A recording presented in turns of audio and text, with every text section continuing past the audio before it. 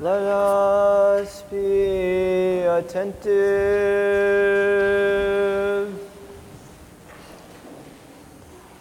Your Lord should keep us and preserve us.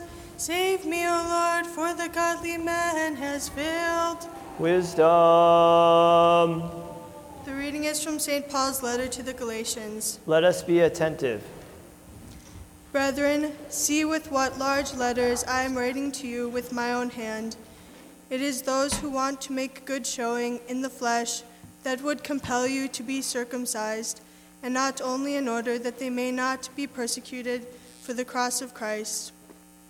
For even those who receive circumcision do not themselves keep the law, but they desire to have you circumcised that they may glory in your flesh. But far be it from me to glory except in the cross of our Lord Jesus Christ, by which the world has been crucified to me and I to the world.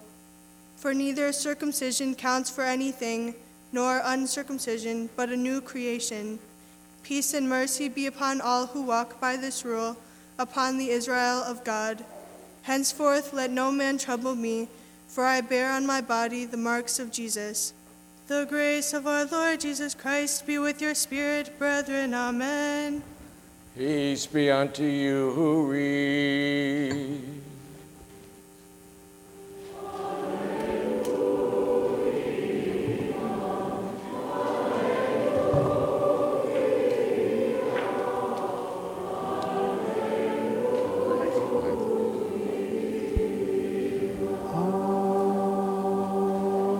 Wisdom arise, let us listen to the Holy Gospel.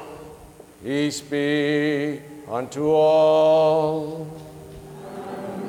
Your spirit. Reading is from the Holy Gospel according to Luke. Let us be attentive. Glory to you, O Lord. Glory.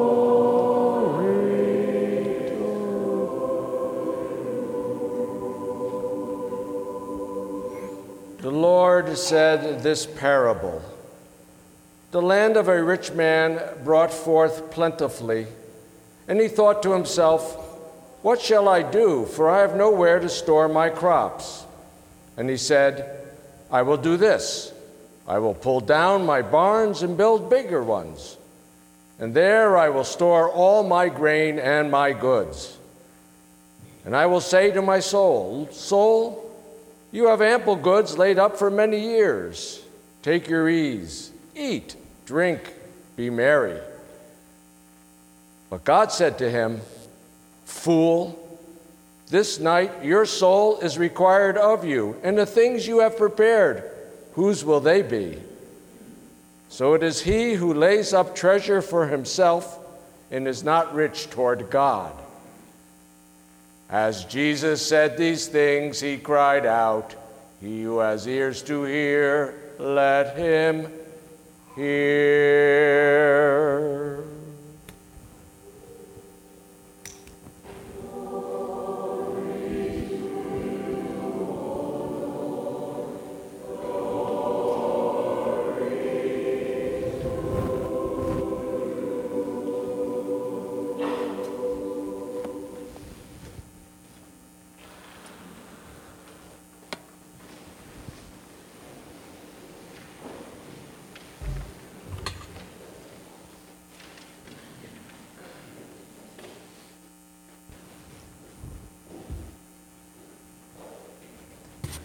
Good morning.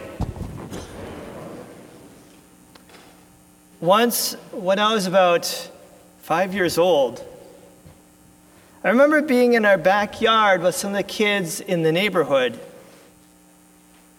I was standing by a tree in our backyard when I told a girl who was our neighbor something to the effect that the tree we were standing near was my tree. The neighbor girl, Colleen, I still remember her name, who was older than I, quickly corrected me and said something like, "That's not your tree, that's God's tree." I've never forgotten her words, "That's not your tree, that's God's tree." Is anything really our own? It's funny how, as a little child, I learned such an important theological lesson that nothing we have really is our own. All is given to us by God. In today's gospel lesson, we read a parable about a rich farmer. He was so rich, he didn't have enough room to store all the surplus crops he enjoyed from his bountiful fields, which is almost kind of unheard of then. In fact, he considered making larger barns to hold his great bounty. Remember what he said? I will pull down my barns and build larger ones, and there I will store all my grain and my goods. Later, the parable infers, he would soon die. Our own Father Anthony Cuneris commented on this passage. I would like to share some of his words on this passage. He wrote, "The tragedy was not in the man's death, for he would have had to die regardless. The tragedy was having to go before he found out what life was all about." Father Anthony went on to outline 4 mistakes the rich farmer made. The first mistake was he tried to satisfy his soul with material things, such as goods and eating and drinking and merrymaking. The second mistake was he deceived himself into believing he really owned those crops and that money. He forgot that God was the real owner of all his wealth. His third mistake was he completely ignored his obligations to his fellow men, not realizing how he could have helped others. And the fourth mistake, according to Father Anthony, the fourth mistake was the rich farmer planned amply for future here on earth, but made no provision for eternity. He lived only for this world.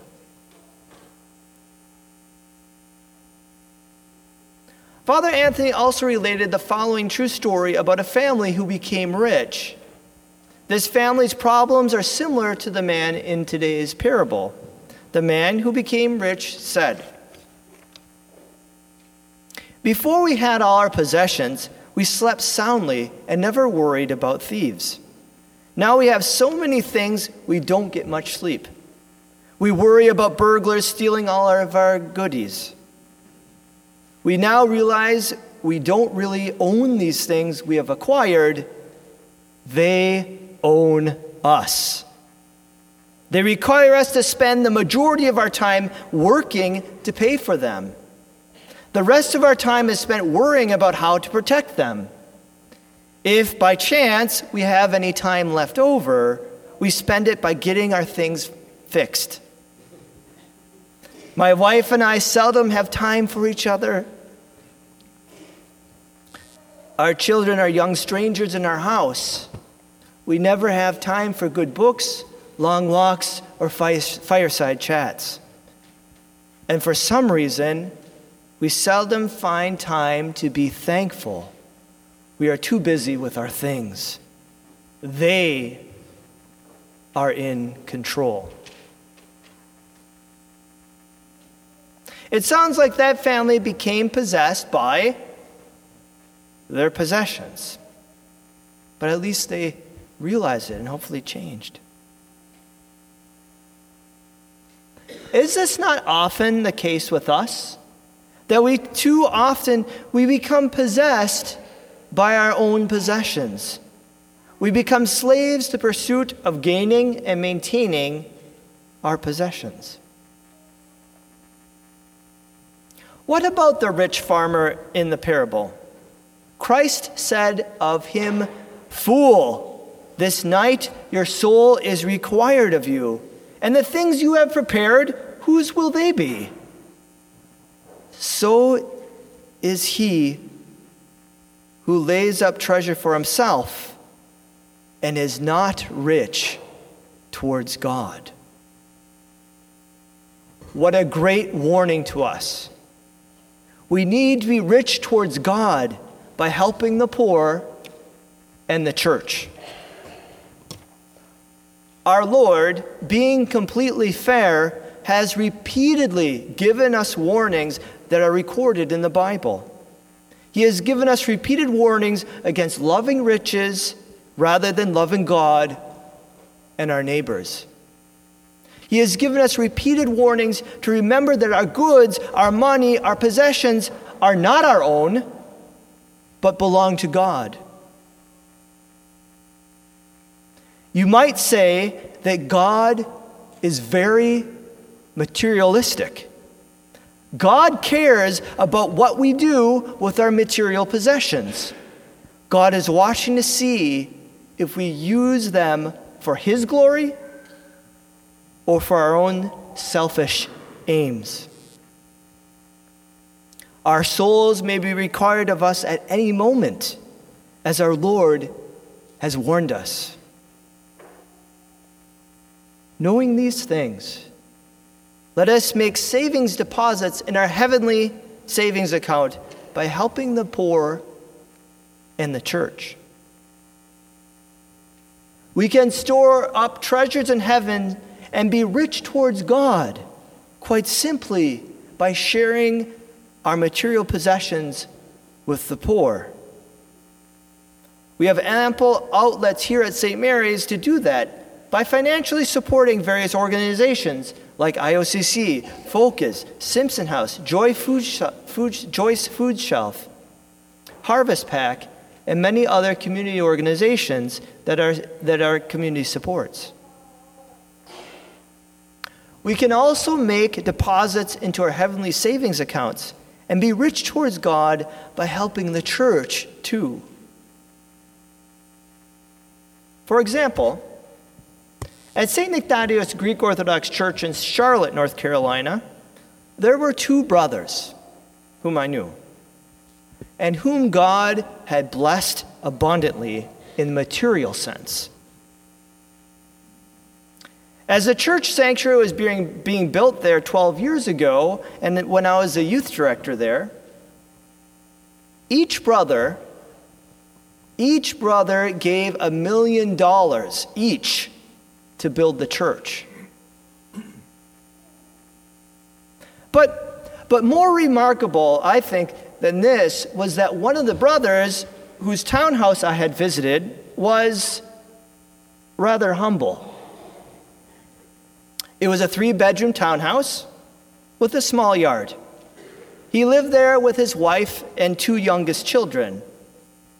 There was no extra room, no guest room. It was about 1,300 square feet in size. This man who gave $1 million to build a church didn't seem to be possessed by his possessions, but rather he gave self-sacrificially. He contributed to his heavenly savings account. He was striving to be rich towards God. St. Cyril of Alexandria, when he preached on today's gospel lesson 1,600 years ago, said the person who is rich towards God does not love wealth, but virtue rather. He loves virtue. And to whom a few things there are enough, and whose hand is open to the needs of the poor, comforting the sorrows of those in poverty according to his means, and to the utmost of his power. It is he who gathers in the storehouses that are above and lays up treasures in heaven. Unquote. Let us then remember that our things are not ours, but God's. God is watching to see what we are going to do with them. Let us not be possessed by our own possessions, but rather, let us make savings deposits in our heavenly savings account and be rich towards God by giving to the poor and to the church. Amen. Amen.